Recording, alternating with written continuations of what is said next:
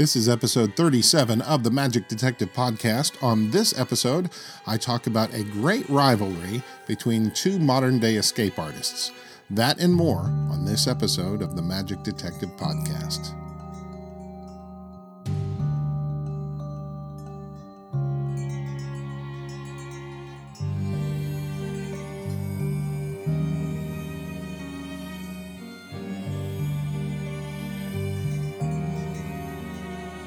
Hello and welcome to the Magic Detective Podcast. I'm your host, Dean Carnegie. I am the Magic Detective, and this is episode 37, and it's a good one. Well, actually, I think they're all good. But today I'm going to share with you a story that you've likely never heard of before, and it just so happens it involves two friends of mine that were fairly well known to the magic community. And speaking of friends of mine, I want to send out a belated happy birthday to my friend Adele. That would be Adele Friel-Rindrus. She was well known in the magic world as an assistant to Harry Blackstone Sr. back in the day. And she's kind of a regular fixture among the collectors and the magic history community. So it's always nice to see Adele. I haven't seen her in a couple years. Last time I stopped by her house, my friend Denise and I stopped by to see her for a bit. And just around her birthday, actually, the last time we were there. So happy birthday, Adele. I hope you're doing well, and hope to see you soon. All right, so today's podcast it's a little different. I'm going to share with you a story about two men that I knew personally. One was a very, very good friend of mine for years, and the other, he and I became friends near the end of his life. Specifically, I want to share with you an event from the lives of these two men. So I'm going to give you kind of a condensed biography of both of them, and then I will share that mutual event. Both of these individuals were escape artists. They were rivals, bitter enemies, who actually came to respect each other very much. The first was Norman Bigelow from New England. Norm was born August 12, 1944. His real name was Henry Herbert, and he later changed it after being adopted. Norm was an apprentice to Frank Renaud, who performed professionally as the Great Reno. Norm was a big fan of Houdini and studied his career inside and out. He had many theories about Houdini's life, some of which were considered very controversial, but Norm always stood by his opinions. I believe he broke new ground in a number of areas on Houdini, and we all owe him a debt of gratitude.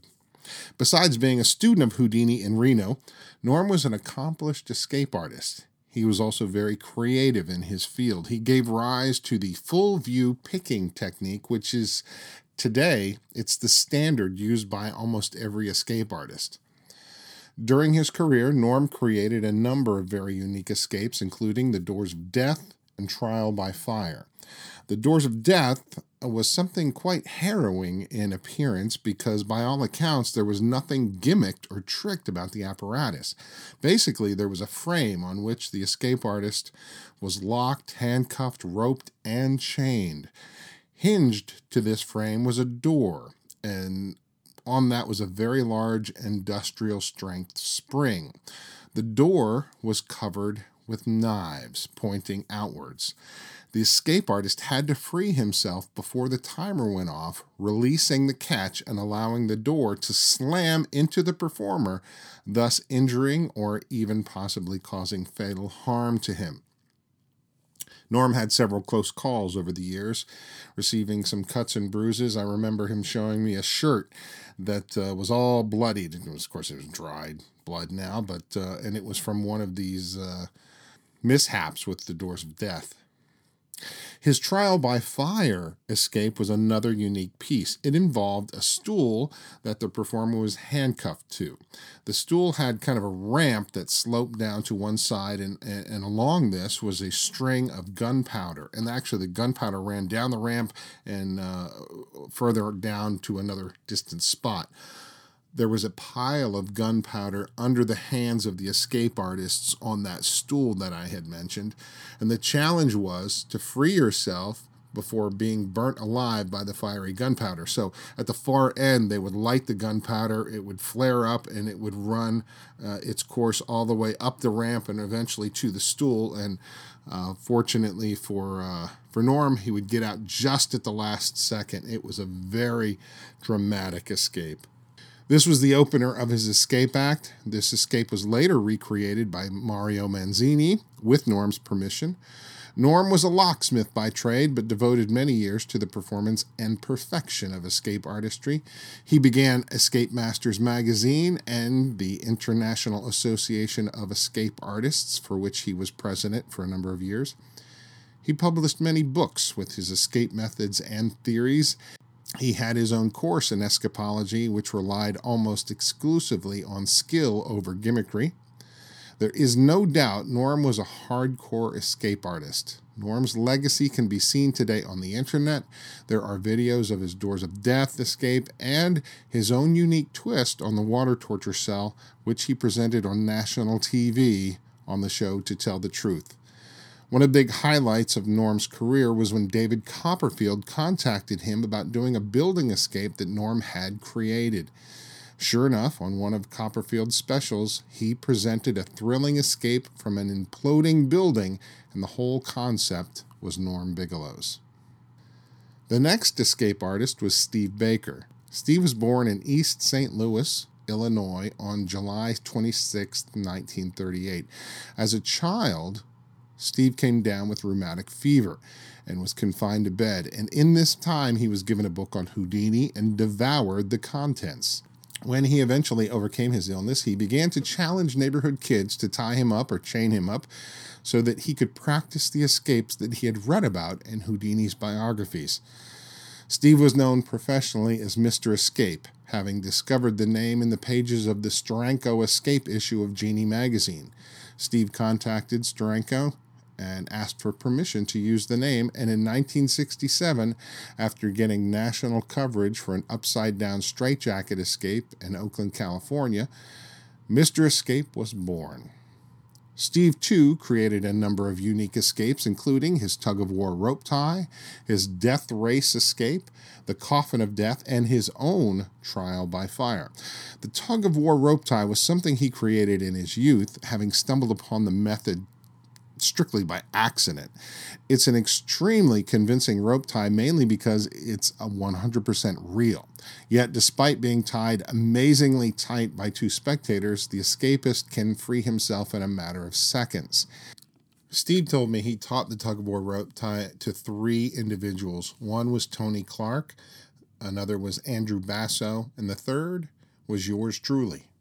Now, the coffin of death first appeared in the Houston Astrodome.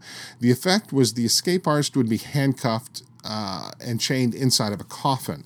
A large paper-covered box would go over the coffin, and off in the distance was an automobile with some sort of battering ram on the front.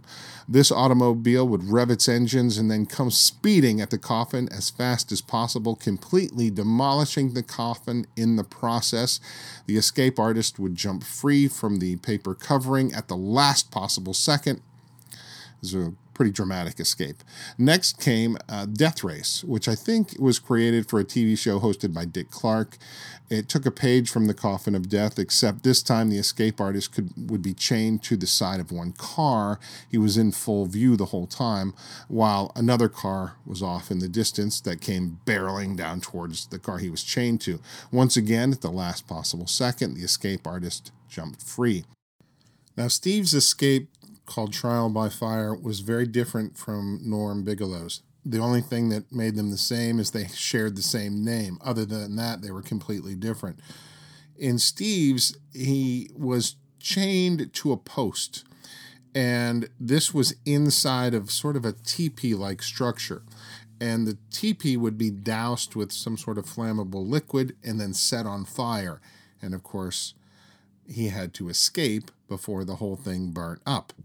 I've never been a fan of any type of escape to do with fire at all, and I have a feeling Steve feels the same way. If you go back and listen to episode 3 of the podcast, you'll hear of this particular escape, Trial by Fire, having gone wrong in Caracas, Venezuela. And I cover it pretty extensively, and it's pretty frightening. So check that out on episode 3 of the podcast. Steve was a regular fixture of TV in the 1970s and 80s. He performed a breathtaking recreation of Houdini's water torture cell on the NBC show Dick Clark Live Wednesday. Years later, when Dick Clark had gone over to CBS, he had another variety show. He brought Steve on numerous times on this show. On one occasion, Steve did another underwater escape from a tank of water, and I believe that the tank of water he used that time was the same tank that Doug Henning used to make a shark appear. I think Steve told me this. I have to check my notes, but I think that's what he told me. Over the years, Steve Baker and Norm Bigelow would fight and argue. It was probably friendly rivalry at first, but eventually became rather bitter. Lots of name-calling and angry words were shared until one day I came along and I tried to patch things up between the two of them. I talked to Norm and I talked to Steve separately. I told them, look, you guys, you got to put an end to this fighting. You're the elder statesmen of escapes, and frankly, you should be respectful towards each other. After talking with both of them and getting them to talk together, we devised this idea of a challenge for them to partake in, which would feed off their rivalry and with any luck get people interested in escapes and, in their careers and in the challenge as well. Norm challenged Steve with a pair of his own King Breaker handcuffs, something no one could escape from, according to Norm Bigelow. Steve challenged Norm with his own creation, something he called the escape-proof challenge belt, which was a clever variation on the Tom Horn belt. In fact, the challenge belt that Norm used belonged to me. Much time was spent trying to iron out the conditions of this challenge and like things like where it was going to be and when it was going to take place. And as you might imagine, things fell apart at one point. Actually, things fell apart at many points, but I was usually able to patch it back. I created a website for the challenge, and every couple of weeks a flyer would be put up, much like those that Houdini used for challenges. I tried to recreate those, and I made a ton of them. And Norm loved this idea. He was so enthusiastic about it. He wanted to have them all printed and sold, but I didn't see where it was going to be financially feasible to have, I don't know how many of these things, 50 or more, printed up. I just was like, no, I don't think so. Unless, of course, we made a really big deal out of this thing, and that was yet to be seen. At one point, we had guaranteed TV coverage and a location where we could sell tickets, and that fell through. Then I had trouble getting things I needed, simple things like photos of the two men, for example. I eventually got some pictures of Norm wearing the challenge belt, and he gave me some publicity photos. Steve, who I had been friends with for many, many years, I never got any photos from him other than his original publicity photos, but I kept telling him I need current photos from today, and he never got them. The two wanted this thing to be like a grand prize fight, but unfortunately, the interest just wasn't there. Few outside the magic community knew who Steve Baker and Norm Bigelow were. Had Dick Clark not had his stroke, we might have been able to get the kind of coverage they wanted, but that was seemingly out of the question. Then traveling became an issue. Basically, it was money that became an issue. So I suggested that they both videotape their escapes. They could have a committee present to prove everything was legit if they wanted, and I still hold out hope that we could get the two men together to do this live. The video idea was more of a backup plan just in case. And in the end, we had to go with the video. And if memory serves, I do remember. Steve was actually very sick the day that we would have done the live escape, so I guess it worked out in the long run. Thankfully, they had both already videotaped their spots. As to the challenge, well, I told them if we're going to do it, we have to do it right. The winner was the winner, plain and simple. The deal was the escapes would be timed. They had to be done in full view, no editing of the tapes. If they both failed to free themselves, it was a draw, no harm, no foul. If they freed themselves, both freed themselves, it was a tie. If only one could get free, well, then that person was the victor, kind of the winner take all. So in this case, it was the title World's Greatest Escape Artist, though in truth, it really should have been the world's oldest living escape artist. And that's not a dig on either man. It was just the truth. Both of them would make grand claims that they could still do all the escapes that made them famous. In fact, Steve was the worst on this. He was walking around with a cane and oxygen, but he would tell me firmly, no question, I could still do the coffin of death if I had the right deal.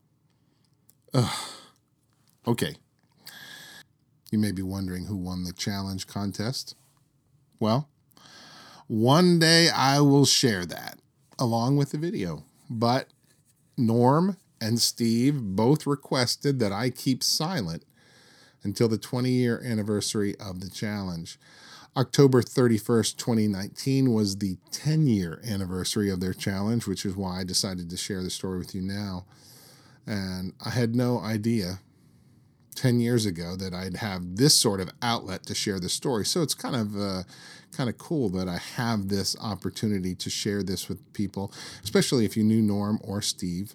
They were both larger than life characters, both very interesting individuals, both with their own demons and their troubles. But I really respected and liked them both very, very much, and I miss them very much. Long live the champions of escape. Now, by the way, I would encourage you to Google the name Norman Bigelow Escape Artist and check out the videos of Norm during his signature routines. Also, please Google Steve Baker Mr. Escape, and you'll see a bunch of Steve's great escapes.